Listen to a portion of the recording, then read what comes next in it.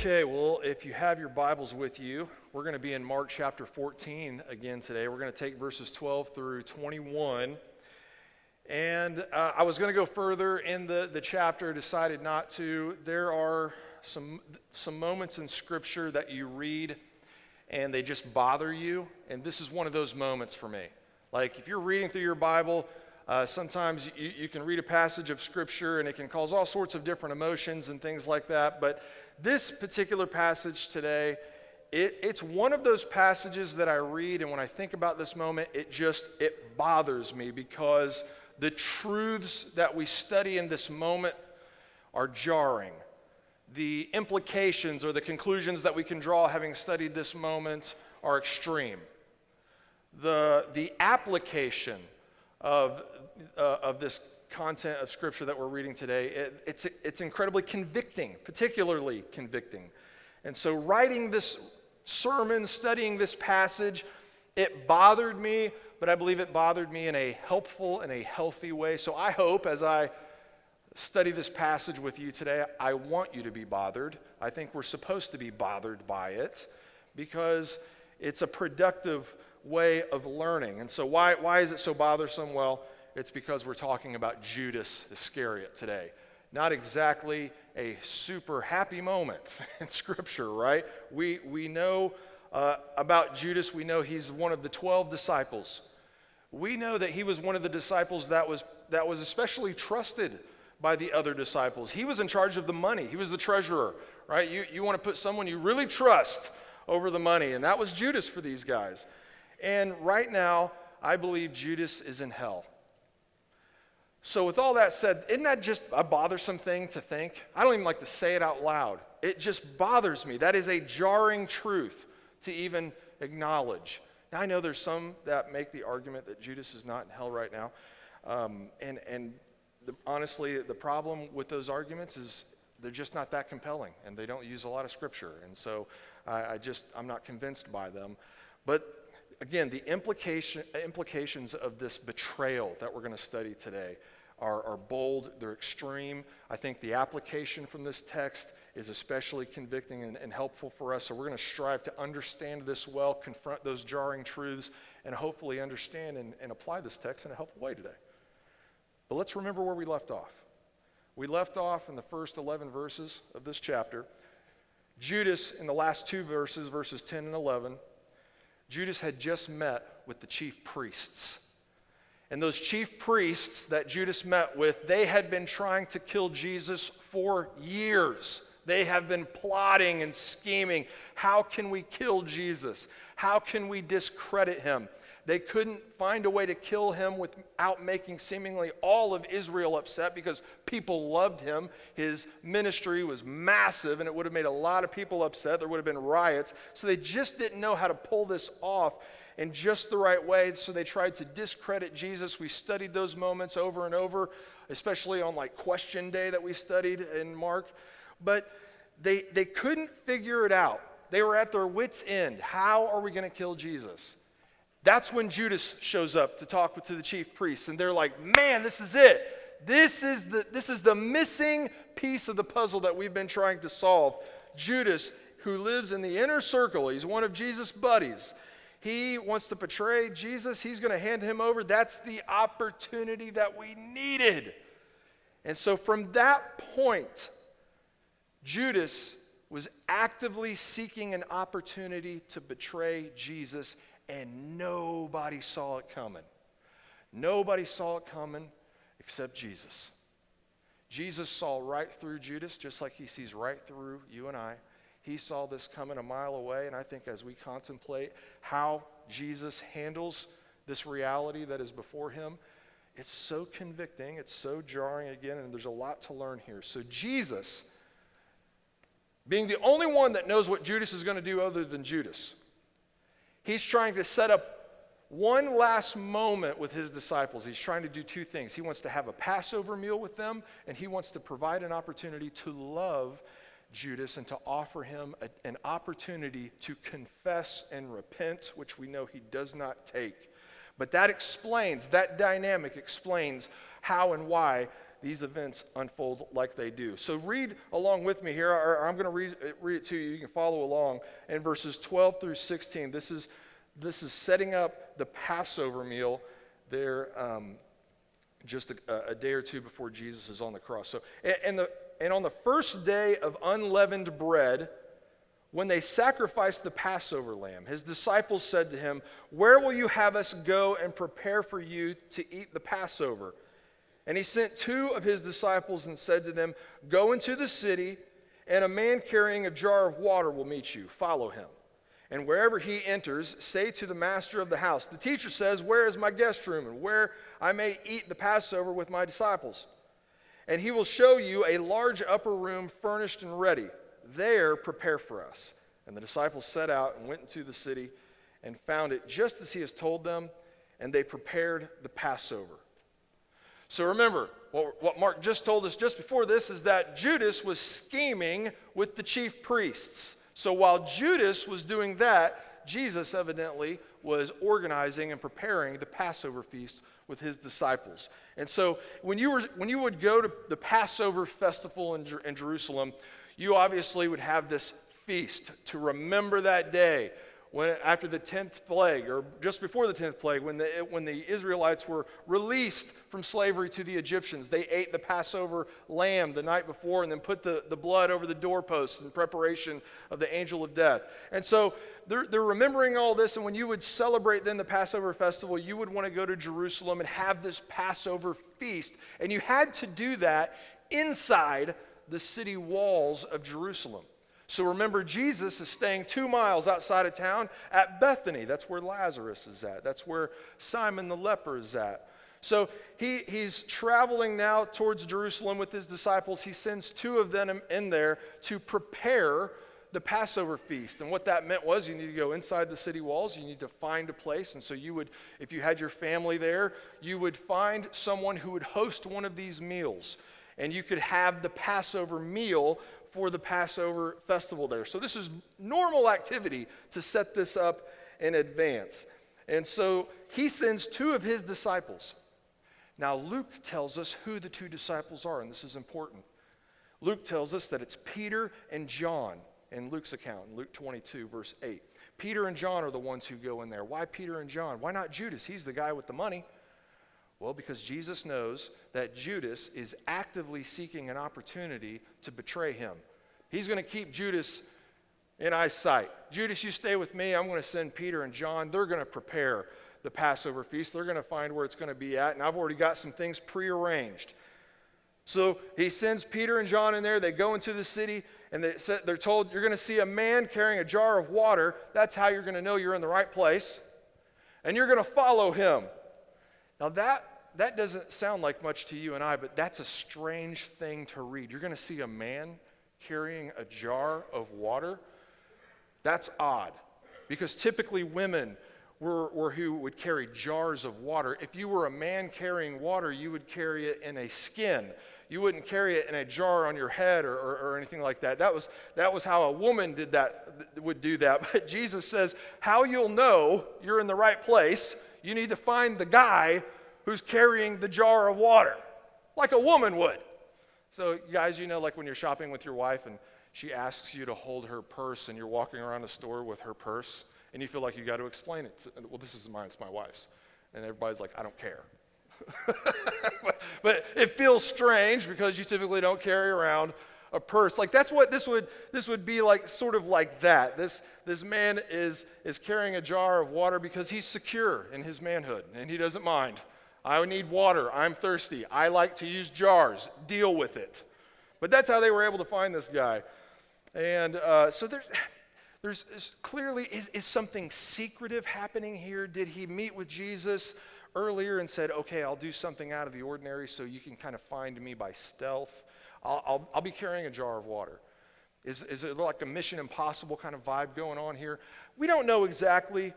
But it kind of has a little bit of that vibe. I think the point of the matter is whether this is orchestrated by Jesus supernaturally or he just got there and organized this in advance, the point is Jesus is in control.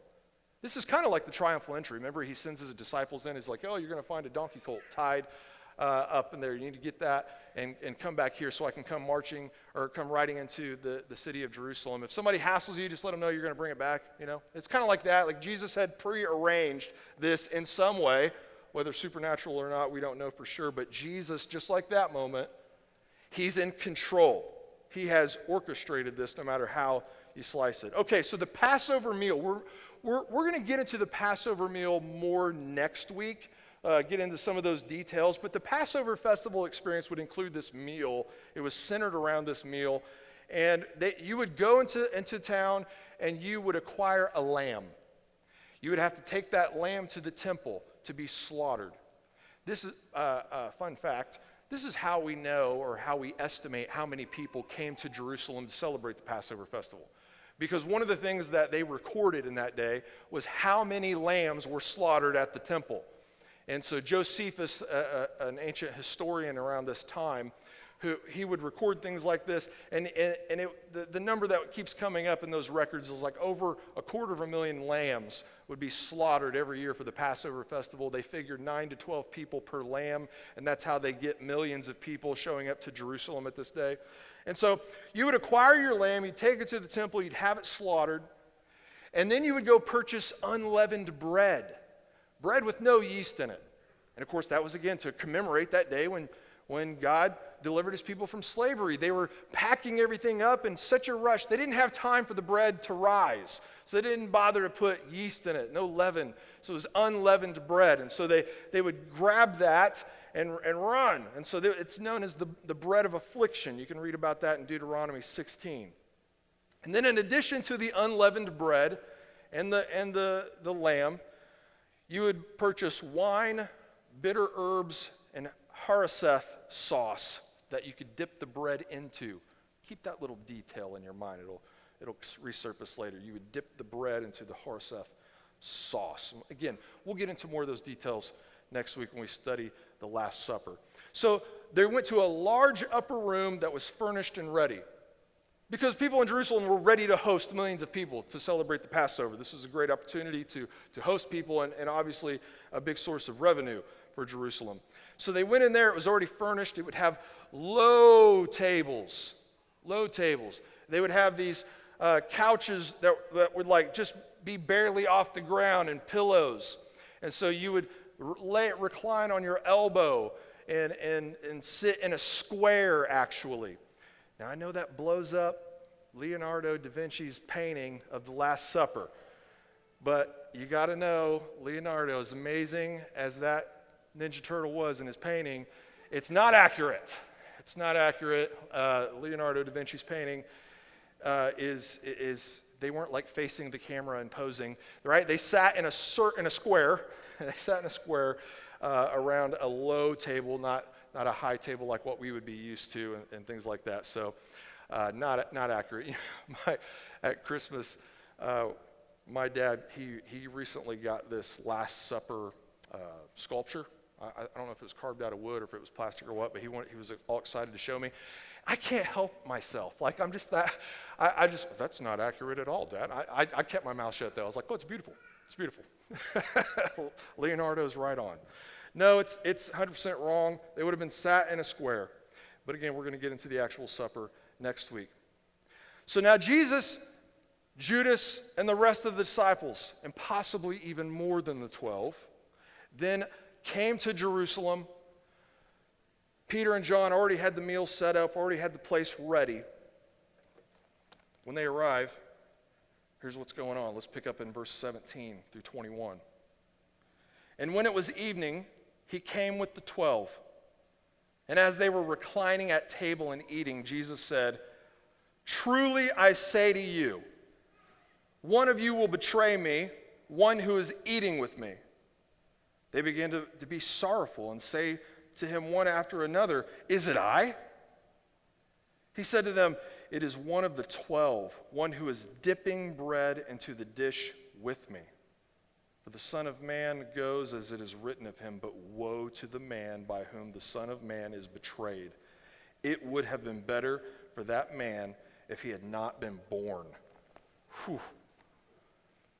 Now, every week, I like to give you a homework passage. I like this study time together to be complemented with individual devotional time. One of the passages, again, you can read about this moment in the other Gospels. You can read about it in Matthew and Luke and John, but you really need to read John's account.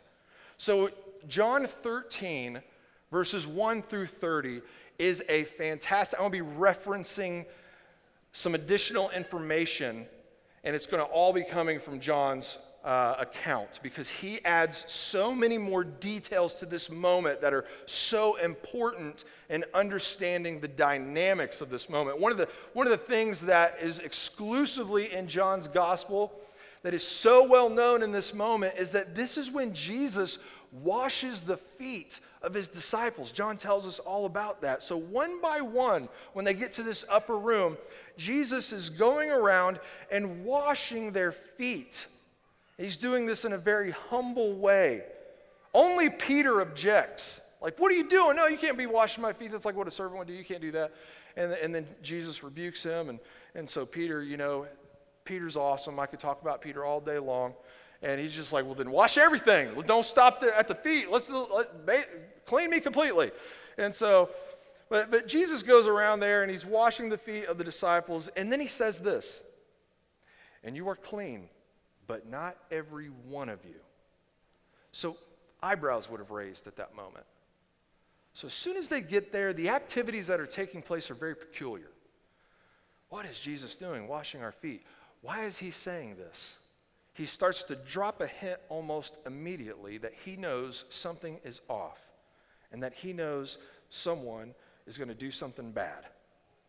But then here in Mark, he says it real clearly. Finally, it's not like Jesus was muttering these things under his breath. He's saying this in a way that they can hear and understand him. He says, truly I say to you. Now, again, you've heard me say this many times in Mark. Anytime Jesus says, truly I say to you, he's telling everybody, stop what you're doing. I have something especially important to announce or to say or to teach you. Listen to what I'm saying. So everybody would have stopped what they're doing. Everybody would have been focused in on what Jesus is going to say next, because he's dropped so many big truths up to this point, starting with that exact phrase. Truly I say to you. What's he going to say this time? One of you will betray me. One who is eating with me. I mean, this would have been so shocking. This sets off a ruckus in the room. Is it I? Who? Is it me? It goes around one by one. Is it me? Is it me? Surely it wouldn't be me. Now, this is an interesting sentence to translate. And so I get confused with that response because some of your translations will say, surely not I. And then, like, my ESV translation says, is it I? So I always wonder, like, how did they ask that? You know, maybe they all kind of asked in different ways, and maybe some of them were like, is it I? Like, they're worried that it's actually going to be them. And then maybe other disciples are saying it more like, surely it's not I. Surely it's not me. We know, you and I both know it's not me, right? And then it gets to Judas, and he's pointed out specifically by Matthew as saying, there's no way. Surely it's not me. We all know it's not me. And Jesus said, oh, it's one of you. It's one who is dipping bread into the dish with me. Now, that wasn't said in a way that would target Judas, especially in that moment necessarily. So they would have been sharing these dipping sauces and herbs and the wine and stuff like that. A lot of stuff's going on. This is just Jesus' way of saying, it's one who is eating here with me, one who has dipped their bread in that Horseth sauce. But he's making it a point that it's one of the 12. This is another reason we think that there might have been a lot of disciples there beyond the 12. That Jesus at this moment was saying, no, I'm talking about the disciples at my table right here in this big room of tables. It's right here, it's one of the 12. It's one of you guys I'm sharing food with right now. But nobody suspected Judas. No one jumped up and said, oh, I figured it was Judas. No one said anything like that. Now, there's a side conversation, though, you got to remember. When you go into John's gospel, he's got all these extra details. So there's a side conversation taking place. When Peter hears this, again, I can't ever fight the urge to think about what Peter is thinking. He's the most relatable guy in the Bible to me, he's got to take action. He takes action first and thinks later. And that makes a ton of sense to me. That's just like that computes for me, unfortunately. It's his biggest strength and his biggest weakness. But Peter in this moment, he motions to John, because John is sitting right next to Jesus. Find out who it is. Let's do something. Let's get something going. We've got to solve this issue. This is Peter's taking action. Find out who this is. And so remember, they're reclined at the table. They're on the ground.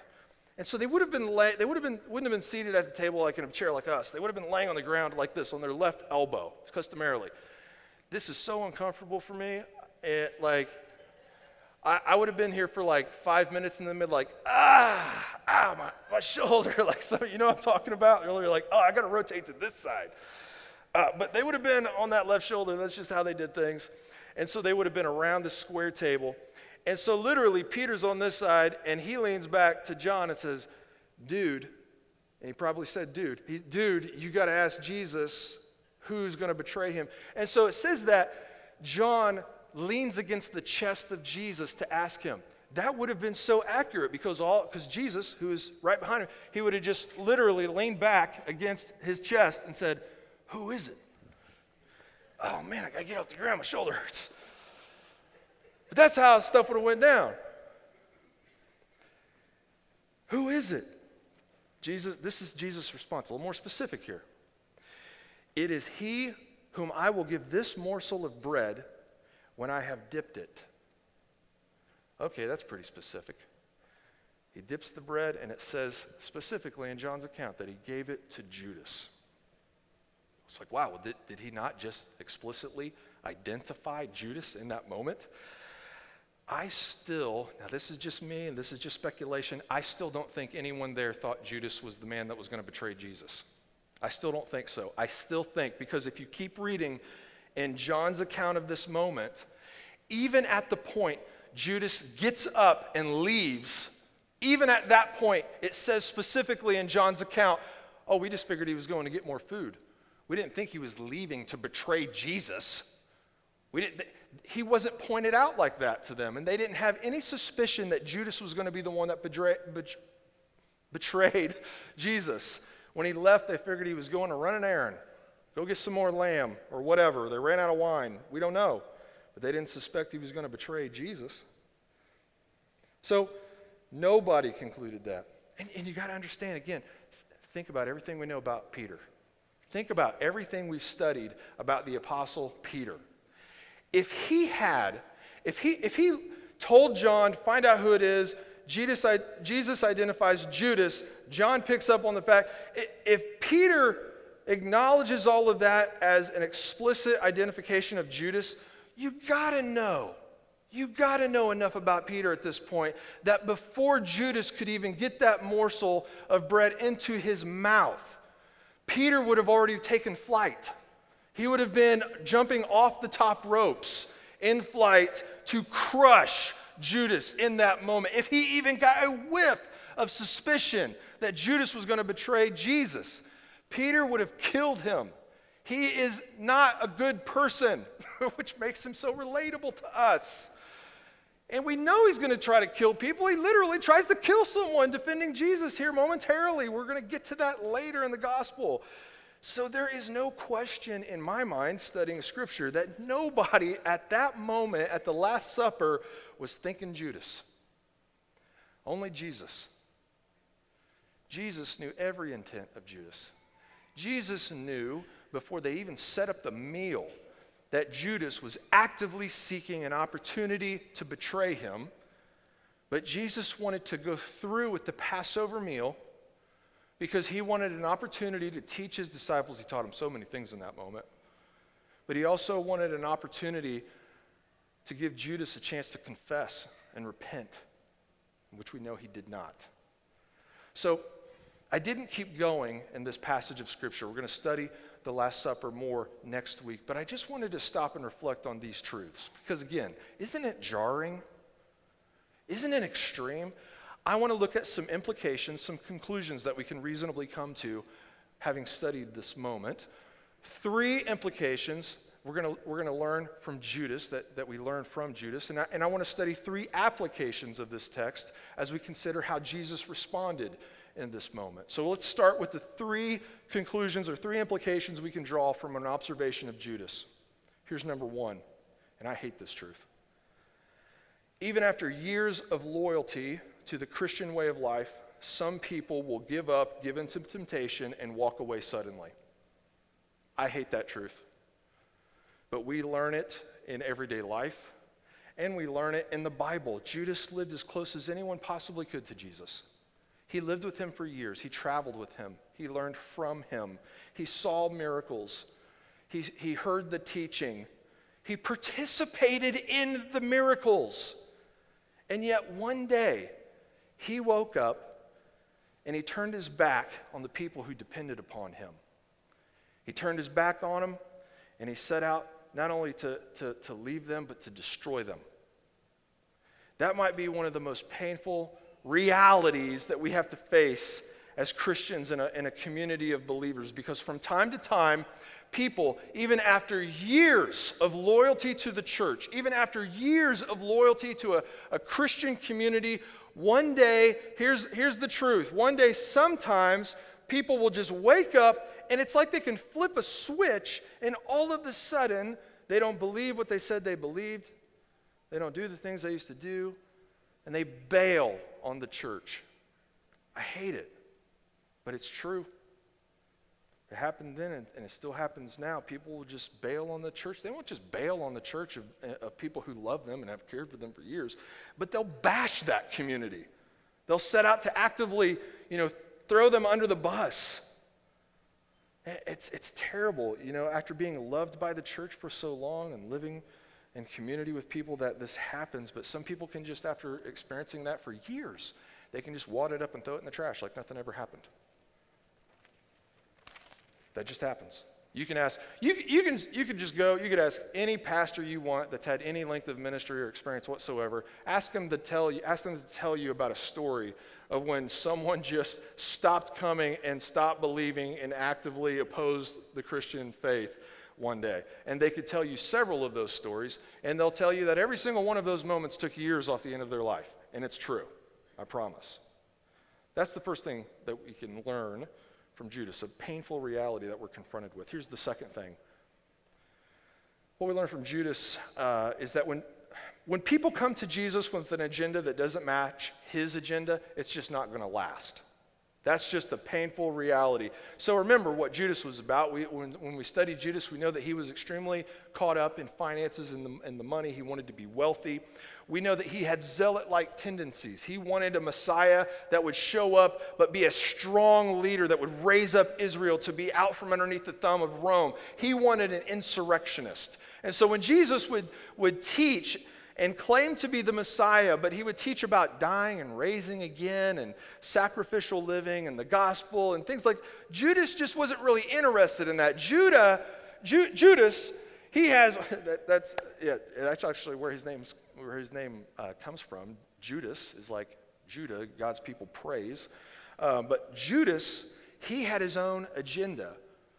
He wanted what he wanted, and he wanted to associate with Jesus so he could get what he wanted. That is such a common occurrence and a common reality even today, is it not? People around the globe are showing up to church right now. Millions of people are showing up to church, and there's a million different reasons. Even in this room, everybody showed up to church today, but not everybody's reason is exactly the same. And for a lot of people around the world, the church universal, people are showing up, but they have an agenda. They have something that they want so badly, and they believe that the church or Jesus or this message is a means by which they can accomplish their agenda. And so many times we're guilty of this, right? Hey, I showed up to church with an agenda in my early 20s. It's a pretty strong agenda. It wasn't like the gospel. It was a girl named Amanda Harrell. That was my agenda. Church all of a sudden was really important to me. It didn't have anything to do with Jesus. I was thanking Jesus, though. Sometimes we come to church for all sorts of different agendas and reasons, but here's the thing. over time, when we participate as a body of believers, we're supposed to set our agendas aside. As we study through Scripture, the idea is that we conform to the agenda of God. We do this from one degree to the next in our daily life, but from one degree to the next in how we think. We want to change how we think about things. This agenda, the gospel, what Jesus is about, is the most important agenda. And when we gather here, that is what this has to be about, or it's just not going to last.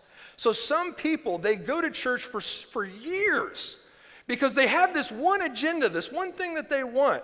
And when they still don't get that after years, they flip it off like a switch and disappear because they didn't get what they wanted. They never did conform to the gospel of Jesus Christ. They didn't really become a believer or anything like that. And when you don't conform to the will of God and if you're not about His gospel, it's just not going to last. You're going to bail eventually.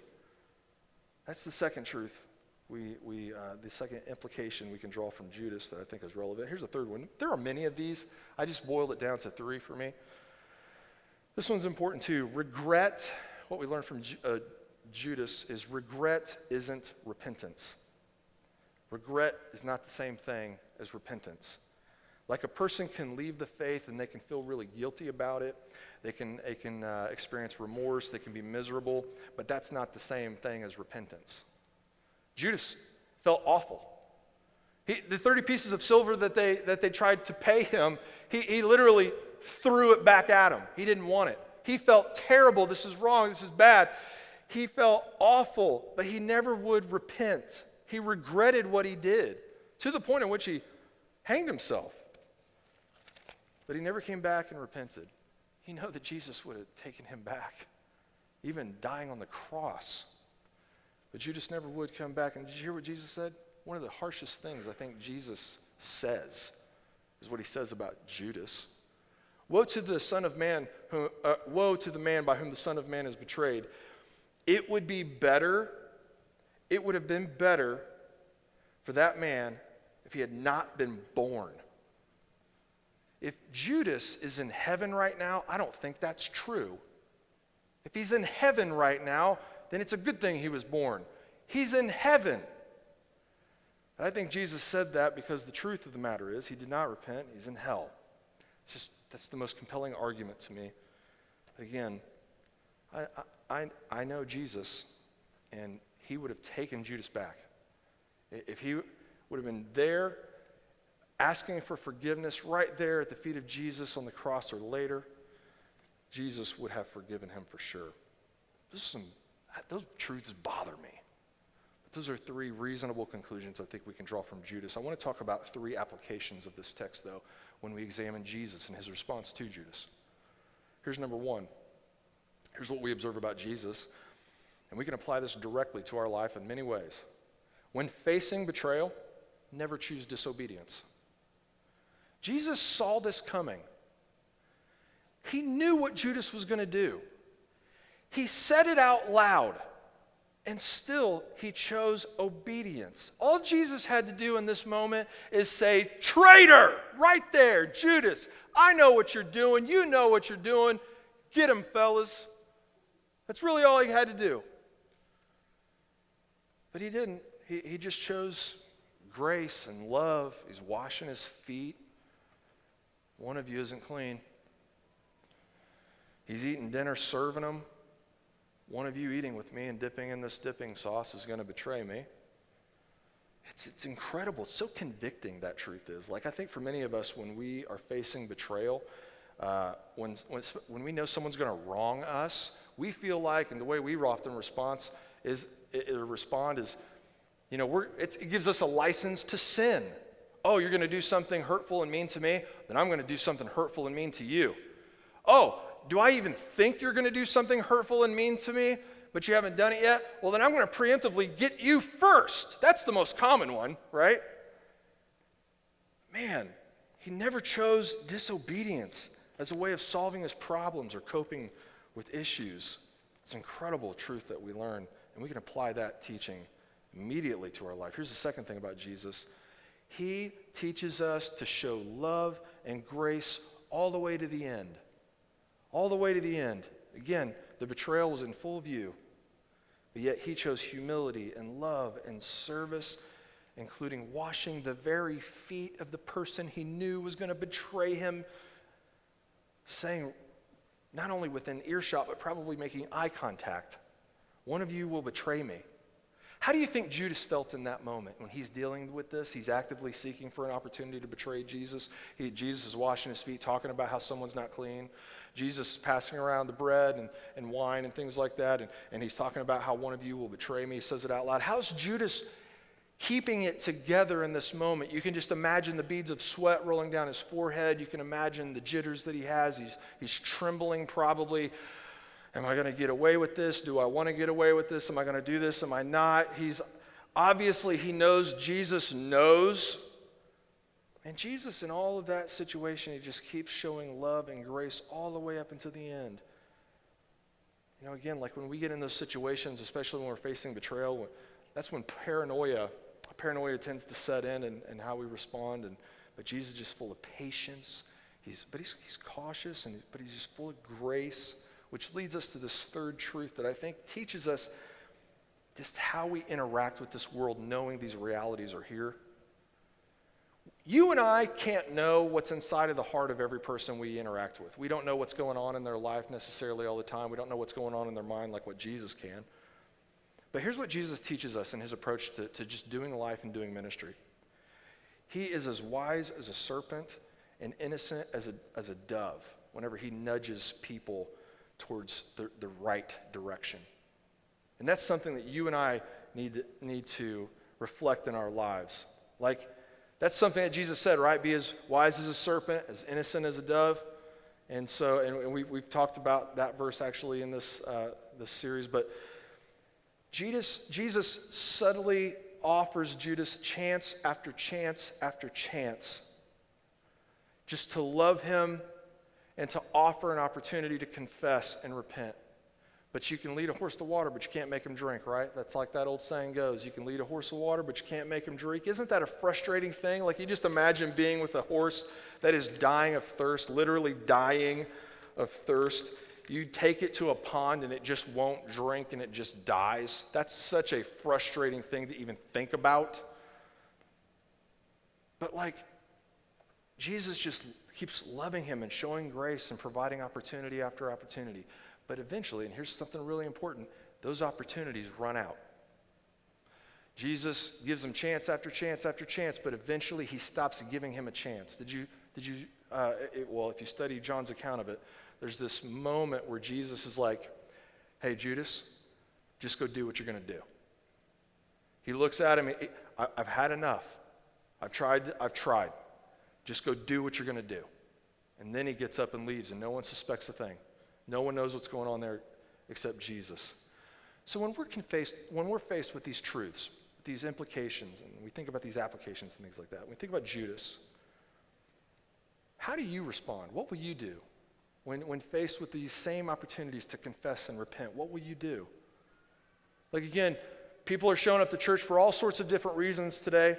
And many people who are showing up to church all around the world today, they are incredibly malnourished when it comes to their faith. They've been choosing disobedience all week long instead of obedience. They've been drifting away from love and grace instead of showing love and grace towards people. They've been all wrapped up in their own agendas and what they want, and that's what matters more than anything else, especially Christ's agenda. So many people come to church with these agendas on their hearts and minds that are off base, and yet they look like they have it all together. They look like they got it just right, like they're making good choices in their life, like they're totally on board with the Christian way of life, but they're not. Inside, they are weak, they are frail, they are barely hanging on to any sort of faith. It barely has a pulse. And if that's you today, what will you do? Will you just keep letting these opportunities go by? You know, all of us I talk about how much we can relate to Peter. Well, can't we relate to Judas? I'm afraid when I think of how much his way of thinking makes sense to me too. But if that's you, we get these opportunities all the time from Jesus, just still showing us love, still being patient with us, just giving us an opportunity after opportunity to confess and repent. And that's why we need this gathering. We need those reminders. We need these opportunities frequently, routinely, to deal with the sin that we have in our lives. And that's, again, what we're doing here today. So how will you respond to this opportunity? Well, when we have communion together, that's a great time to self-reflect, to examine your heart and your minds and your motives and your agenda. Am I here just trying to use this as a means of accomplishing something else that has nothing to do with the gospel of Jesus Christ? Am I gravitating towards Jesus or away from him whenever I'm taking communion? Because you can do both. You can have judgment on yourself by taking communion as well. But we're here to be nourished by it. So we take that bread to remember his life is what is sinless. And his life, when I stand before God, when I stand before the judgment seat of Christ, I'm not putting hope in my works and what I've done. I'm putting hope in the works of Christ alone. He is righteous, therefore I am righteous because I have faith in his righteousness. It's imputed to me. I take that juice to remember the blood shed on the cross. I didn't undo my sin. I didn't work it off. And purgatory is not even real. I don't go work off my sin somewhere. I believe that it was atoned for in its entirety on the cross. My atonement was accomplished by Jesus on Calvary, on the cross. And that's what makes me whole. That's what makes me right before God. Let's think about these things and draw near to God in Christ in a time of communion. Let's pray. Lord, I thank you once again for an opportunity to study your word together. And I'm thankful again for a church that's willing to study bothersome passages of Scripture. Some of these truths aren't fun to think about, but they're so necessary. Lord, the truths that we can conclude having studied them are so important to understand you and our relationship to you, to know who we are. And Lord, I'm just so thankful that we can not only study this passage in a way to understand these truths, but Lord, study this passage in a way that we can know how to live. And so I pray for all of us in here, Lord, as we scatter into our week of life, Lord, that we would live like you lived, just constantly showing love and grace and patience. Lord, as we walk into a time of communion, Lord, help us to remember your gospel message. In Jesus' name we pray. Amen.